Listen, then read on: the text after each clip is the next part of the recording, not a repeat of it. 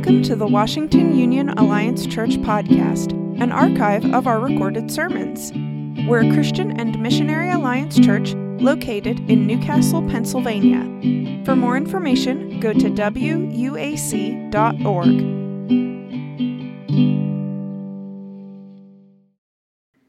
This morning we're continuing our study of 2 Peter chapter 1, verses 1 through 9, in our series on the 7 qualities of transformational faith. With our faith relationship with Jesus as our firm foundation, the Apostle Peter exhorts us to add a generous supply of goodness or virtue. Let's go to the next slide. 2 Peter chapter 1, verse 5. For this very reason, make every effort to add to your faith goodness. The English Standard Version says it this way: for this very reason, make every effort to supplement your faith with virtue. New American Standard says, for this very reason also, applying all diligence in your faith, supply moral excellence. Because God has given us everything pertaining to life and godliness, and because God has called us to experience His own glory and excellence, and because God has blessed us with precious and very great promises, and because the promises of God have enabled us to become partakers of His divine nature, Peter invites us to diligently, fervently, even enthusiastically to make every effort to add virtue as a building block on the foundation of faith. Let's go to the next slide. Faith is our foundation. Very clearly, we have to have that relationship with God through Christ by faith. Jesus is the one that provides the way for us to enter into relationship with the Father.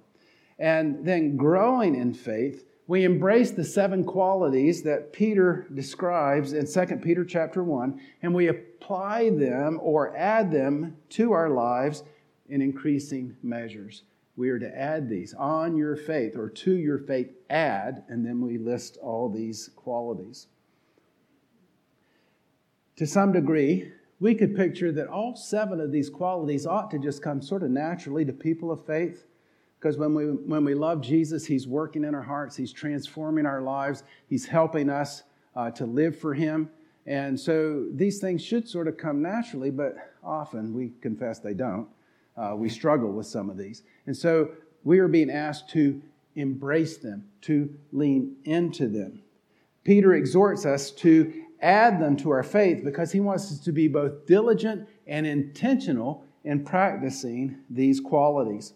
He's not suggesting that we occasionally practice the qualities whenever the mood strikes, but rather he's saying to do this all the time. Give ourselves to this. Intentionally practice these qualities. Give ourselves wholeheartedly to being people of virtue and so forth. And we'll see this as we dig into verse 5 a little bit more. Let's go to the next slide. The different translations speak similarly of the effort we should make. One of the translations says, make every effort. Another says, applying all diligence. In other words, to truly invest ourselves intentionally and enthusiastically, giving ourselves to all these qualities. The translations variously call for us to build goodness onto our faith in our lives, or words like supply, add, or supplement. Last week we mentioned how the concept of supply is to supply lavishly, abundantly, to go over the top. So it's not just, well, I'll give a little goodness here, but I want to do goodness all the time for the glory of the Lord. In verse 5, Peter calls us to abundantly supply or add goodness, virtue, or moral excellence to our faith. So what is goodness or virtue? One thesaurus synonym for virtue is moral excellence, as is used by the translators of the New American Standard Bible. The dictionary says that virtue is the quality of doing what is right and avoiding what is wrong. Most people understand virtue as a trait or quality that is deemed to be morally good. So we see that virtue speaks of good morality, not just something that is done well. So we sometimes in our society will talk about people's different strengths and talk about them as virtues, and strengths are great, but virtue is also about what is good. What is good. And I want you to notice something important comparing the verse that we have on the screen, verse 5, with verse 3 in our scriptures. Verse 3 says, His divine power has given us everything we need for life and godliness through our knowledge of Him who called us by His own glory and goodness. See that word goodness. And we are to add goodness onto our faith. Those words in the original language are identical. They are the same. This intentional word connects the goodness that we are to add to our faith to the goodness of God Himself. In other words, we are to be a reflection. As we experience the goodness of God, we're to share that goodness with others. When people see Christians acting virtuously, they should be glimpsing a beautiful reflection of the goodness or moral excellence of our God. Let's go to the next slide. Notice this promise of verse 8. If these qualities are yours and are increasing, they keep you from being ineffective and unproductive in your knowledge of our Lord Jesus Christ. All Christians are called to live like Jesus, to become more and more like Jesus in our everyday lives, in our hearts, our decisions, our actions. Our heart's desire is to be more and more like Jesus. Jesus, help us to be more like you. Help us to respond as you would respond. Lord, give us a heart for others as you have. We long for that. So we have that intention. But here we want to intentionally, purposefully, and diligently practice goodness, doing the good, choosing the good. To do this with increasing measure, more today than we did yesterday, and even more tomorrow. That we're giving ourselves to doing that which is good. Then we know that we will be growing in effectiveness and fruitfulness as disciples of Jesus. The New Living Translation of verse 5 says it this way: supplement your faith with a generous provision of virtue. If you're old enough that you've watched the Beverly Hillbillies, you know that they talked about a heaping helping of hospitality on that every time at the beginning song. Well, this is talking about that we are to supplement your faith with a generous provision or a heaping helping of goodness. So it's saying lean into goodness with all your enthusiasm, diligence, and energy. There's an indication of eagerness here that we want to do this. Doing good, selecting what is right, avoiding what is wrong. It's not a drudgery. It's not something that we have to do, but rather this is what we want to do. It's a thrilling desire. We love to do good things. Even we do those good things and we do so all the more to please the Father and to reflect His character and His nature. This isn't a command that we have to do, but it's what we want to do, what we love to do. Dedicate yourselves to do things, virtuous things, excellent things. We long to do good, to bless others, to live as examples of courage in moral living. And we dedicate ourselves to do it, dedicating ourselves to virtue, to goodness. This also means that we sometimes are sacrificing some things in order to put the needs of others ahead of our own. We're willing to do that because we're choosing the good. We're choosing to do good. We're choosing to act with good. In the workplace, you will experience pressures to make yourself look good at the expense of others, or to shift blame away from yourself to other people, or maybe even to fudge the numbers and so forth. There's lots of pressures in the workplace to do things that we know inside really are not right. But there's a lot of pressure to do that, to conform and to go that way. Virtue says no to those types of pressures and is courageous in doing what is right and good, even when it costs us. In our increasingly amoral meaning a world without morals, a world with little thought of what is truly right or wrong, the majority seems to agree that certain former so-called immoral behaviors are now okay. They're acceptable and even celebrated, either because everyone is doing them, or at least a majority of people seem to say that's okay. But virtue resists destructive behaviors and instead chooses those that are positive and edifying. In other words, those that will build us up. Consider the story of Eric Liddell, a believer, a famous Olympian from Scotland, a believer from a very conservative Christian background. He was a very fast runner who also happened to be committed to serving God with his life as a missionary. Before he went to be a missionary, while he was still in college, he was a runner, and he got to go to the Olympics. His sister, Betsy, saw that this running was taking so much of his time. She said, "It's interfering with your call to missions." And Eric replied, "God made me fast, and when I run, I feel His pleasure." So he ran for the glory of God. He felt God's presence with him as he ran. When Eric made it to the Olympics and discovered that the initial heats for his race were being held on a Sunday, which would violate his conscience, he chose to withdraw from the particular race, even though the rest of the sports world and even the politicians were pressuring him, just this once, it's okay, just do this. But he would not. And whether you agree with his standard or not, Eric Liddell intentionally chose to honor God above his own desires or temptations. Eric Liddell chose virtue. And after Olympic gold in a race that had its heats on another day, he went on to live his life as a missionary in China. Virtue, let's go to the next slide. Virtue chooses the good. Virtue chooses the good. In our society's increasingly confusing moral malaise, how can we identify actions of virtue or those that are good? Here are some simple questions that we can ask ourselves. So I'm going to give you two major questions that we can ask, and then I want you to give some questions we can ask. So get ready. All right? Does our behavior reflect the moral excellence or goodness of God? So our moral goodness is rooted in God's goodness. And we discover what is truly good and moral from God Himself as He has revealed Himself in His heart, in His Word, and also in His creation. So, does our behavior line up with the heart of God? Secondly, will my actions honor the Lord?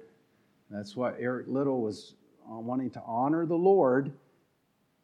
So he did not run the one day, but he did run another. So when you're invited to participate in something, pause a moment and ask God for direction. Holy Spirit, what do you think about this opportunity or this decision? Will this honor God if I participate? Or conversely, will my participation in some way dishonor God? What about if you're asking those questions and you don't seem to get a clear answer? You don't know whether it will honor or not honor God. This may be a gray area where you have freedom to choose whether you decide to participate or not. So those are two general questions. Let me give them to you again. Does our behavior reflect the moral excellence or goodness of God? And then, will my actions honor the Lord? Okay, so those are some really broad questions. Now, do you have some questions we might ask to help us identify something as good or virtuous? And speak it out loudly enough that I can hear it so I can repeat it.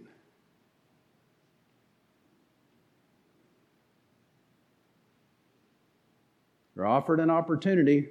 How do you know what to do? Whatever other people tell you? Pray about it. Yes. Will my choice or action cause others to stumble? Will it harm them in some way?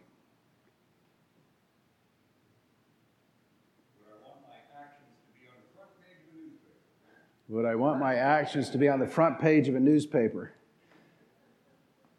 An older way of saying that from probably 40 years ago was, would I want to be doing this when Jesus returns? What if I'm doing this when Jesus returns? Yes? How do we know we're doing the right thing? We're asking.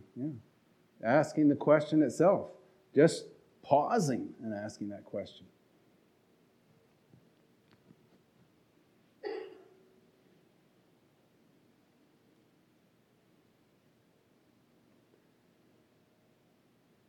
Sometimes it might be just that really small nudge from the Holy Spirit. This doesn't feel right. Does it feel right? Now, to just say, does it feel right, and that's your only question, isn't going to be too good because we can deceive ourselves. But if we're really seeking the Lord's direction and something doesn't feel right, that should be taken seriously and say, if it doesn't feel right, I'm not going that direction. There's been lots of times when I've come to something that's needing a decision, and I think, well, I will. And then I'd say, I'll go ahead. And then it wasn't the right decision. If it feels like it's not right, don't do it. And as I've grown, as I've matured, and I'm still getting there, I've learned to do those things. I know I'm old, but still, you're still learning, So to choose what is good, to do what is good, this takes wisdom from the Lord. It takes guidance from His Word. There are some times when I've heard people ask questions about what is right or wrong when the Bible clearly tells us. So if it already tells us there, we don't have to pray real long about it. Because the Scriptures are for our good, and they tell us the heart of God. So we go in obedience to the Word of God, but it's in those times when we don't know for sure, when we're not confident. We ask ourselves these questions about honoring God. Will it hurt anyone else? Does my action reflect the heart of God? All of these things, just pausing. Does it feel right in God's sight? We give ourselves. And always, we will do well to discover the heart of God through His Word, the Scriptures. I want to read some Scriptures to you about choosing the good. Philippians chapter 4, verse 8. Finally, brothers, whatever is true, whatever is noble, whatever is right, whatever is pure, whatever is lovely, whatever is admirable, if anything is excellent or praiseworthy, think on these things. Romans 12, verses 1 and 2. I urge you, brothers, in view of God's mercy, to offer your bodies as living sacrifices, holy and pleasing to God, which is your spiritual worship. Do not conform any longer to the pattern of this world, but be transformed by the renewing of your mind. Then you will be able to test and approve what God's will is, His good, pleasing, and perfect will. Micah 6, verse 8. He has showed you, O man, what is good. And what does the Lord require of you? To act justly, and to love mercy, and to walk humbly with your God. Galatians 6, verses 9 and 10. Let us not become weary in doing good, for at the proper time we will reap a harvest if we do not give up. Therefore, as we have opportunity, let us do good to all people, especially to those who belong to the family of believers. So we are encouraged to do what is good and pleasing in the sight of God and to keep on doing what is good. Never give up on doing good, even when it feels like a losing battle. We continue to do good. We continue to reflect the goodness of God. Do good to all people. People who agree with you and people who oppose you. People who share your values and people whose values are diametrically opposed to you. This requires an intentional decision to add virtue to our faith, because we'd rather battle it out. But we ask God, Lord, give us virtue. Help us to do good to all people. Do good in ever-increasing ways, a heaping helping of virtue, moral excellence, and goodness. Our primary verse, verse 5, in the Living New Living Translation says, supplement your faith with a generous provision of moral excellence. So on behalf of Jesus, as he spoke these words through Peter, I invite you to lean into, to embrace, to be intentional in choosing virtue, choosing the good, choosing that which is morally excellent. We confess together our weakness, how easily we stumble and go the way of the world. But we ask Jesus for his heart, his strength, his spirit to choose what is right. I invite you to remember that our faith relationship is the foundation on which we can build or add goodness. And I invite you to look for opportunities to do good for others, for our community, and for our world.